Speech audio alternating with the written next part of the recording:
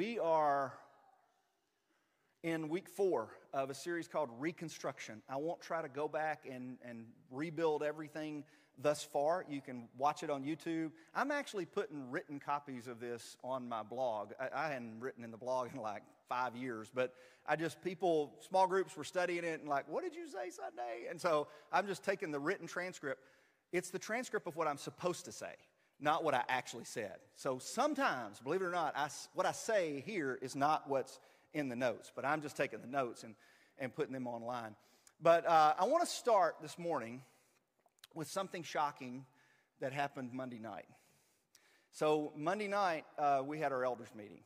And in the elders meeting, one of the agenda items was the series. And so that's not uncommon. Like, I just put it on the agenda, and I'm like, what do y'all think? You know, what are you hearing out there? What kind of feedback do you have for me as we get going in this series? And one of them was complimenting me, but in the middle of the compliment, he threw in this little offhanded, no, I haven't agreed with everything you've said. And then he went back to complimenting me. So it was like a compliment sandwich. It was like, oh, this series is great. You're doing a great job. No, I don't agree with everything you're saying, but now you're doing a great job. And it's like, how could you? I mean, you my brother, you don't agree with everything I've said? I mean, how could you? But that wasn't the shocking part. The shocking part is he never told me what it was. That's the shocking part.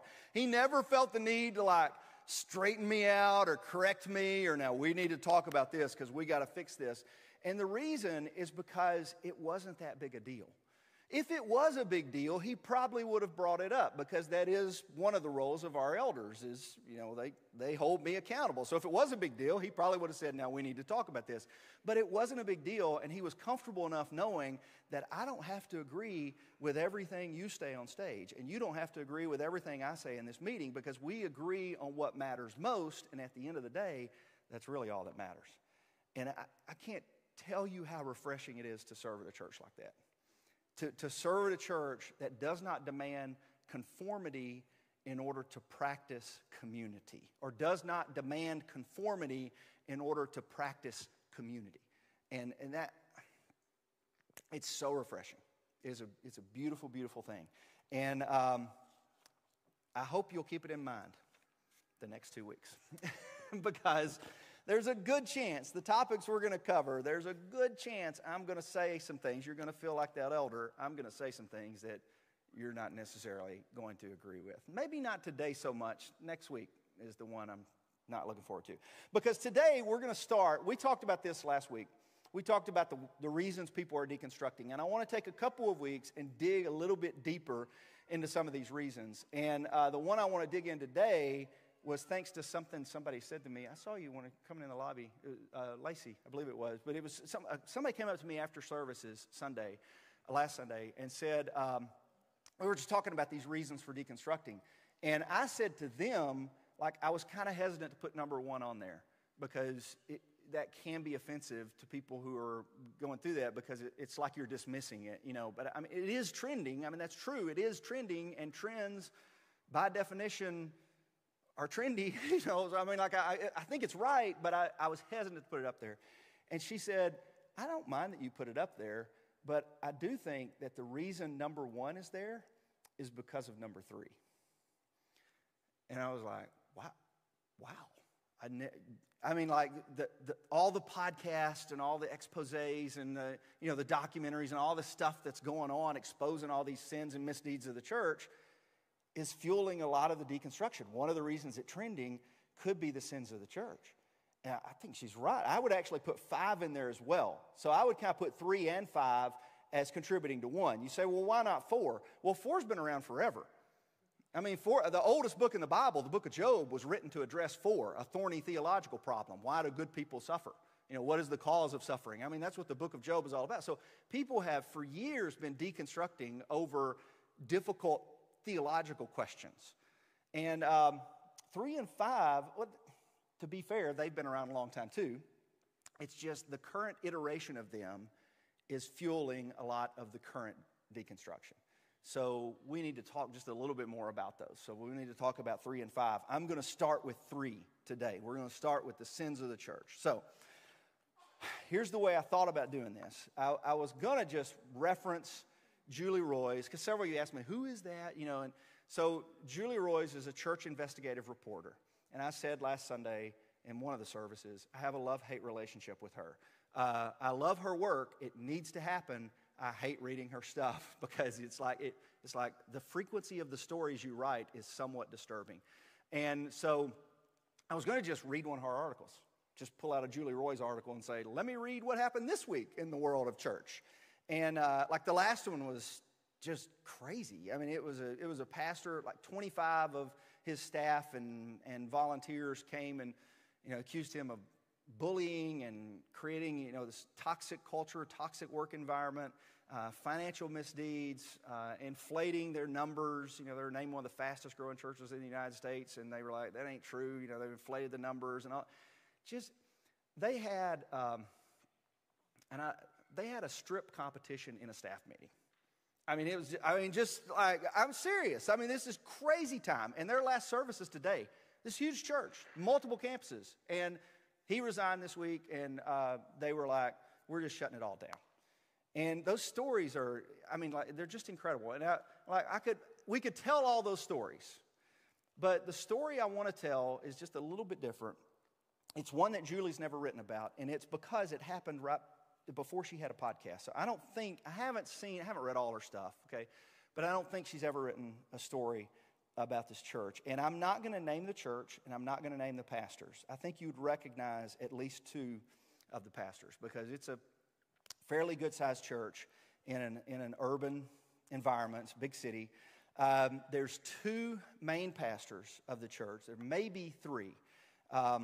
I'm not exactly sure how it's structured because, you know, in some churches they got a lead team and like you got a pastor of operations and a lead pastor of operations and a lead pastor of teaching and a lead pastor of community or whatever it is. So there was at least 2 to 3 pastors on this lead team. What I know from what I read about it is that each pastor had his own little group.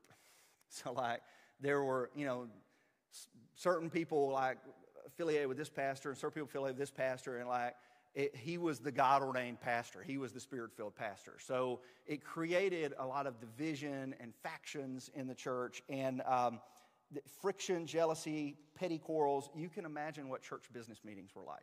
And church business meetings are not good in healthy churches. We've never had one, by the way, and we never will have a church business meeting.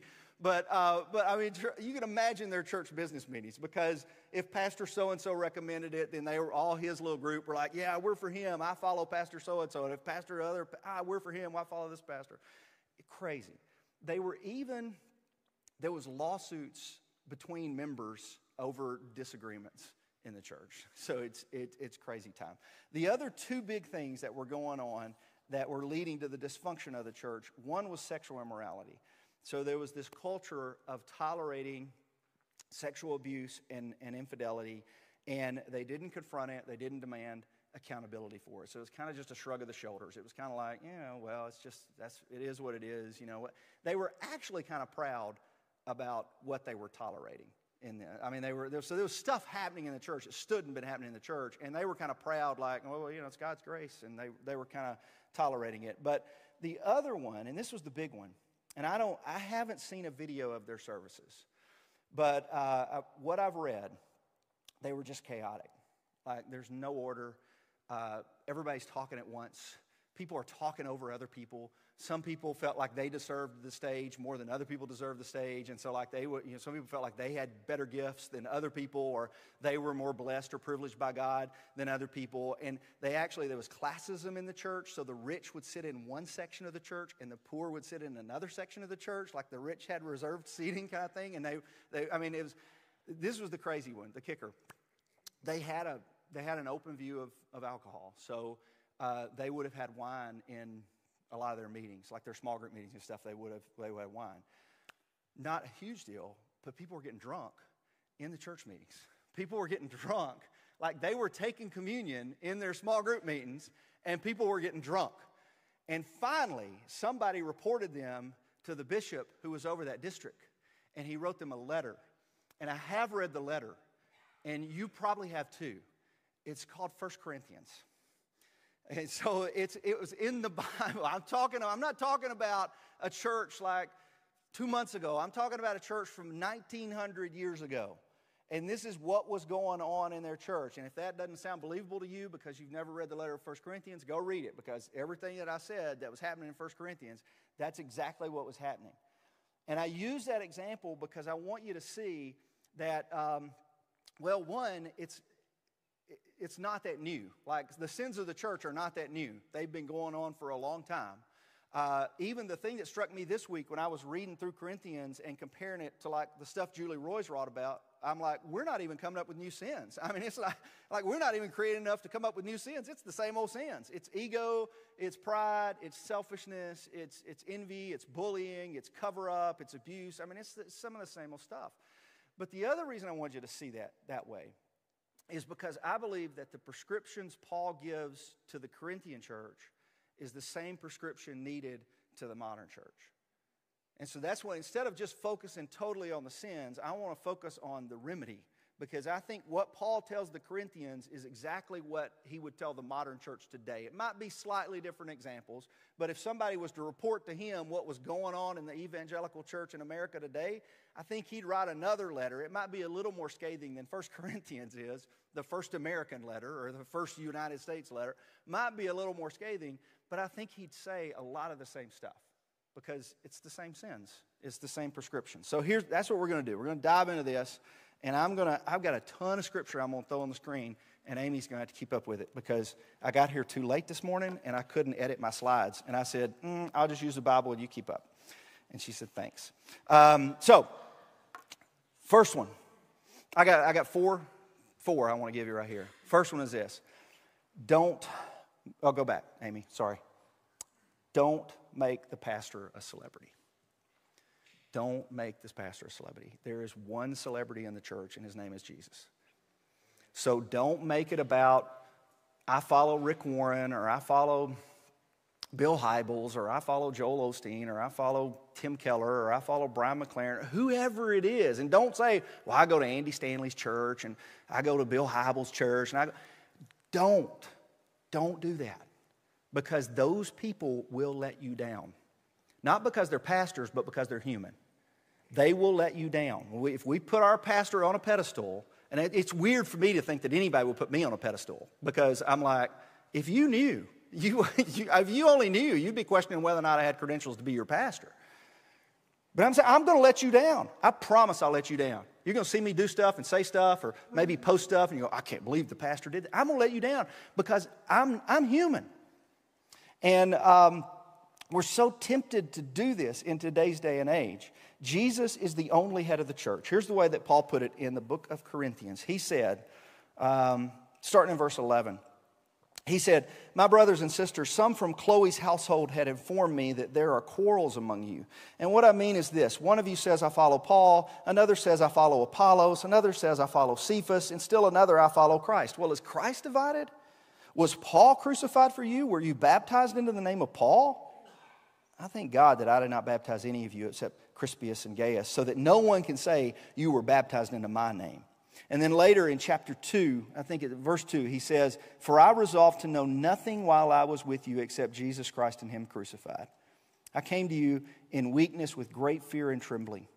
My message and my preaching were not with wise and persuasive words, but with a demonstration of the Spirit's power, so that your faith might not rest on human wisdom, but on God's power. It's very tempting in this day and age to rest our faith on human wisdom, human institutions, human leaders, human approaches. And a lot of it's the church's fault, honestly. Because the church, in order to gain followers and gain members, has adopted, in many cases, human approaches. And so you read church growth books and they talk about branding and marketing and platforming and algorithms and influence and all of the, don't put your faith in a church brand. It's sad that those two words would go together. And don't put your faith in a church pastor.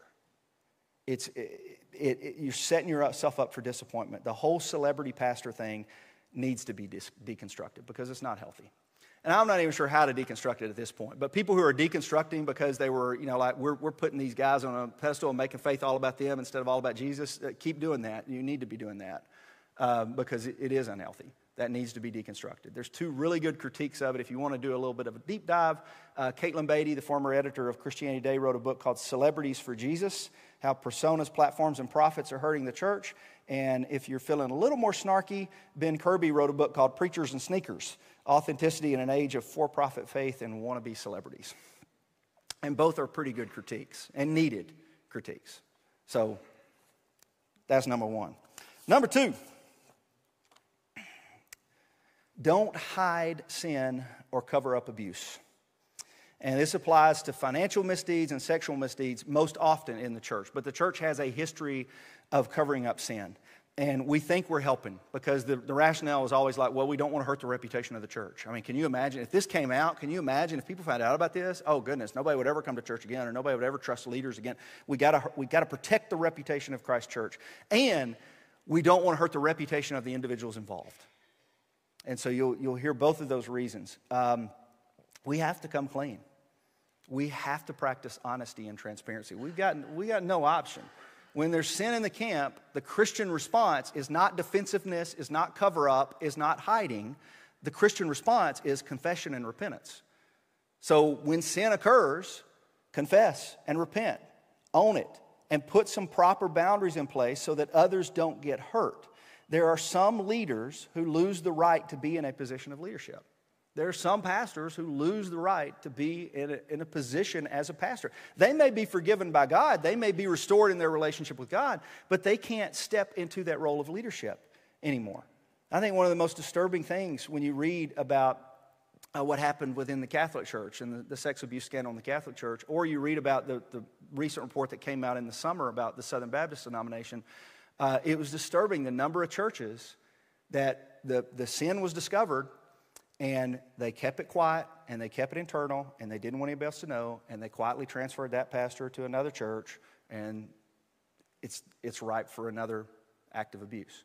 And that's not just, I'm not picking on those denominations. It's happened in the denomination I grew up in. I know stories of church elders who found out about the sin, decided we're going to keep this internal. They accepted the resignation, and they never told the other church where they applied what happened at their church. And it's just wrong. You think about what that does to the victims, to know that their story's not believed and their abusers in the same position at another church and likely going to do the same things again.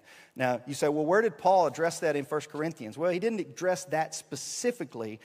His was a little bit different, but take a look at what he says in chapter 5.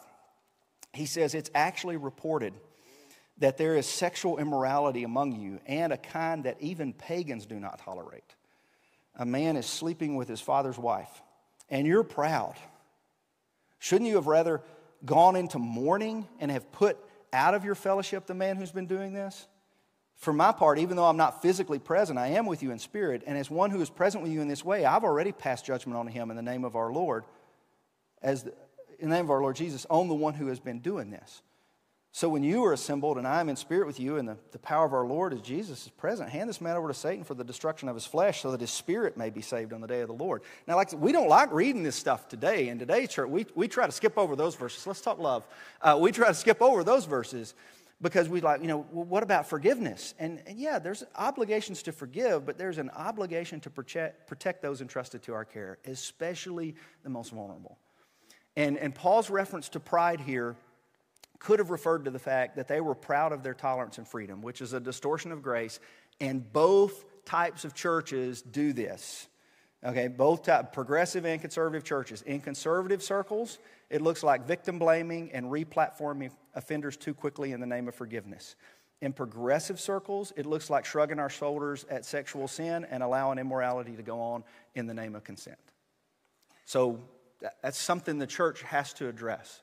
The church has to do not cover up or hide sin, specifically sexual sin. Number 3, got one more up there. Well, I got 2 more actually. Don't make it all about you. Don't make it all about the pastor, and don't make it all about you. It's about us. In other words, don't insist that your gifts are better than others' gifts. Don't insist that your interpretations are better than other interpretations. Don't insist that your ways are better than other ways. Don't insist that your style of worship is better than other styles of worship, that contemplative worship is much better than expressive worship, or expressive worship is much better than contemplative worship. There are multiple ways to worship. And don't think that God has somehow blessed you more than others because you have more education, more money, more influence, more privilege, more followers, more fame, or anything. Actually, the whole letter of 1 Corinthians addresses this issue. But I want to give you just a little bit of it in chapter 12. This is chapter 12, beginning in verse 12. He says, just as a body, though one, has many parts, but all its many parts form one body, so it is with Christ. For we were all baptized for one Spirit, so as to form one body. Whether Jews or Gentiles, slave or free, we were all given one Spirit to drink. And even so, the body's not made up of one part, but of many. And then he explains himself. He says, the eye can't say to the hand, I don't need you. And the head cannot say to the feet, I don't need you. On the contrary, those parts of the body that seem to be weaker are indispensable. And the parts that we think are less honorable, we treat with special honor. And the parts that are unpresentable are treated with special modesty, while our presentable parts have no special treatment. But God has put the body together, giving greater honor to the parts that lacked it, so that there should be no division in the body, but that its parts should have equal concern for each other. If one part suffers, every part suffers with it. If one part is honored, every part rejoices with it. In other words, racism, classism, genderism, whatever other ism there is, you just come up with whatever ism you want to come up with, have no part in the body of Christ. We are one through Christ, and Christ has put us in the body, and as members of the same body, we should have equal concern for one another. And to do that, we have to put others first and ourselves last, which is following the ways of Jesus, that he did not consider himself, to be exalted. He exalted others. So we put the needs of others before ourselves, and the church ought to be the last place. We'll talk about this next Sunday. The church ought to be the last place that we encounter political and cultural divisions, because we have a unity that rises above those things, which is my last point. So that's 4 don'ts. 3 don'ts. 3 don'ts, 1 do. And it covers all of it. Do practice love. Do practice love. As Paul built his argument in 1 Corinthians, he got on him, he got after him about this, and he got after him about this, and he got after him about this, quit doing this, quit doing this, quit doing this, and then his whole argument leads to chapter 13, where he says, let me show you a better way. He actually says, let me show you the most excellent way. And he says, if I speak in the tongues of men or angels but have not love, I'm only a resounding gong or a clanging cymbal. And if I have a gift of prophecy and can fathom all mysteries and all knowledge, and if I have a faith that can move mountains but do not have love, I'm nothing. If I give all I possess to the poor and give over my body to the hardship that I may boast, but I do not love, I gain nothing. And then he describes what love is. I won't read that one again. I've already used that one in this series. And then in verse 8 he says, where there are prophecies, those will cease. Where there's tongues, those will be stilled. Where there's knowledge, it'll pass away. For we know in part and we prophesy in part. But when completeness comes, what is in part disappears. When I was a child, I talked like a child. I thought like a child. I reasoned like a child. When I became a man, I put the ways of childhood behind me. For now we see only a reflection as in a mirror, and then we shall see face to face. Now I know in part, then I shall know fully, even as I'm fully known. And now these 3 remain, faith, hope, and love. But the greatest of these is love. He doesn't say the greatest of these is correct doctrine, or the greatest of these is belief, or the greatest of these is moral teaching, or the greatest of these is behavior, or the greatest of these is winning the culture war, or the greatest of these is getting the right Supreme Court justices nominated so that they'll vote the way we want, or the greatest of these is getting our guy in the White House. The greatest of these is love. The greatest of these is love. And he says when the church learns how to love, it'll finally grow up. That's the way I understood the end of all of that. I know people get into the succession of spiritual gifts, and that's what he's talking about at the end. I really still think he's talking about love. And I think what he's saying is that, we know in part, and we prophesy in part. But when love comes, it's fulfilled. Like when we are acting childish, it's because we're not making love the central ethic of the church. And if love should be the central ethic of the church, it's that way because it was the central ethic of Jesus, his life and his teachings. And so it should be what we make priority. We have to elevate love. When we do that, we grow up. So, let me say something to two different groups real quick in closing. And then we're going to close with a prayer. I'll explain why we're going to do the prayer. But to those of you, and you're probably online, but you may be in the room, maybe some of you in the room. But to those of you who are in the process of deconstruction, because of church hurt or because of the sins of the church, either what happened to you or what you read about, and both of them can have that effect. So I always say this. One is, don't allow the failings of God's people to be the only judge of God's character. God gave us Jesus to reveal his character. So if you want to know what God's character is like, look to Jesus. Don't look to pastors. Don't look to Christian celebrities. Don't look to Christians. I'm talking, look to Jesus. Read about who Jesus is, because when God said, I want to reveal my life, I want to reveal my heart to people, he gave us Jesus. So look to Jesus. And two, if you have been hurt by church, I want to encourage you not to give up on it. And I know that's hard for me to say. It may take some time to be comfortable enough to come back into an assembly. You're comfortable enough to join online right now, which I think is a step in that direction. And it's a lot safer online because you can roll your eyes at everything I'm saying and nobody sees you. And you can shake your head and go, no, that's wrong. But don't give up on church. You don't have to return to the same unhealthy community that you might have been coming from. But there are healthy faith communities out there. There really are. They do exist. We're trying to build one here. We don't do it perfect. None of them do it perfect. But find a place that will love you, that will accept you, and will help you follow Jesus. Now, let me say something to those of us who are not deconstructing, or maybe you have already deconstructed. You've already worked through the issues that we were talking about. For us, I would say, have empathy and grace for those who aren't where we are right now. So give them some space to grieve. Give them some space to process, and welcome their critiques without defensive or arrogance. They deserve some patience, and God doesn't need us to defend him. God's not dependent on me to be his great defender. He can defend himself. He can stand on his own 2 feet. And the second one is adopt a posture of repentance and confession.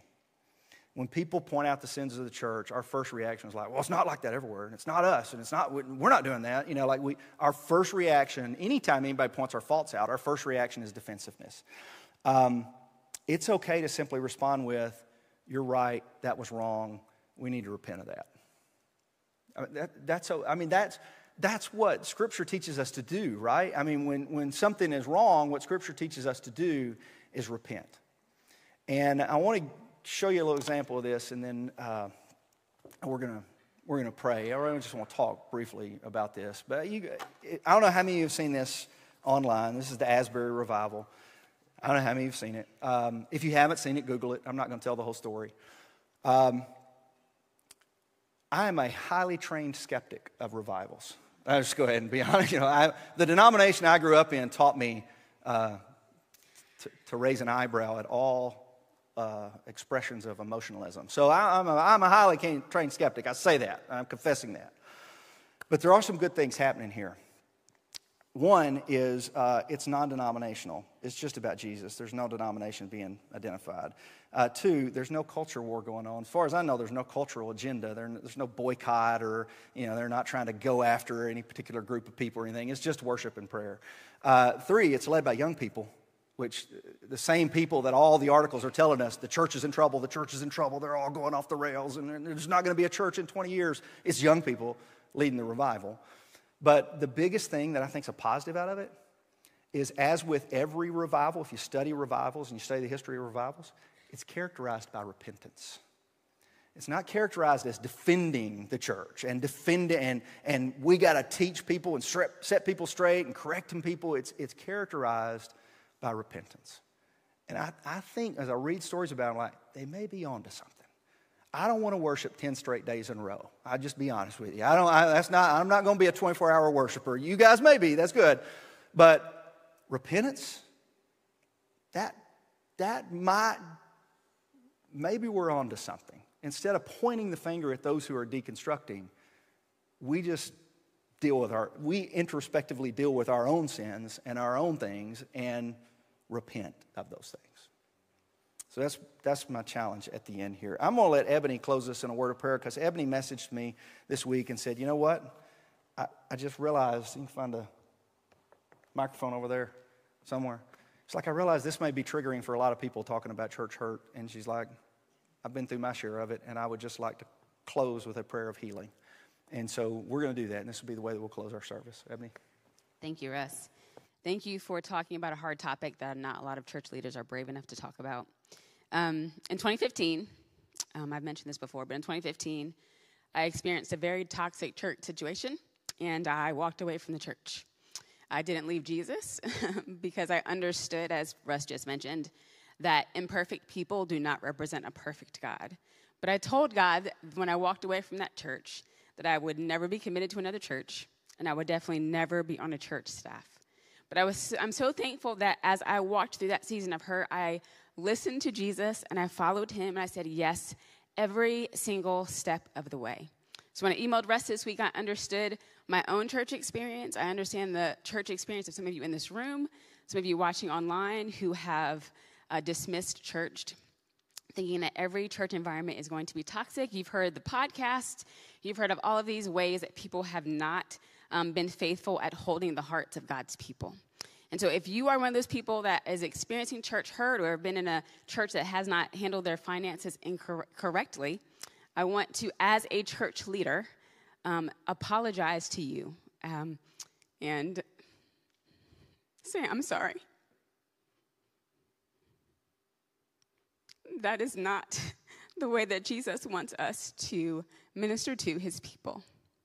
I talked to someone this week who has told me for years they've walked away from a church environment because of spiritual abuse. So I know that you all are here, you all are attending, but I know some of you are sitting in the pews hurt.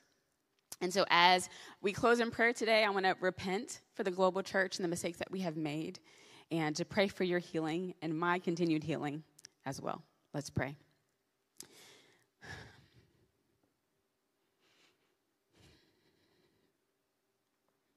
Lord, thank you for the honor and privilege to be here, to represent your people. As I was listening to the message today, I remember the day that I walked away from church, and I said, why me? But God, I understand today is because I can look in the eyes of my brothers and sisters who are experiencing the same thing, who are crawling back into the church, hurt, wanting a healthy church environment, and I can look them in the eyes and say, I have experienced that too, and I'm here. God, I thank you for healing, and I thank you for that people are not turning their backs on you because of what they've experienced in the church. God, but I thank you that they will just be brave and get involved, and as Russ said, find a healthy church environment to be able to continue to heal and grow in their relationship with you. God, I thank you for the opportunity to be on staff here at Murray Hills, a church with imperfect people who are trying their very best to represent a perfect God. God, and I just thank you for 2023. God, I thank you for all that you're going to do here at Murray Hills, through Hope Center, through continued healing. And God, I also ask that you will bring revival right to our stage. In Jesus' name, amen. Have a great week. If you are encouraged by today's talk, feel free to share it with your friends. Please also consider rating and subscribing on Apple, Spotify, or wherever you listen to podcasts. To learn more, please visit us online at murrayhills.com.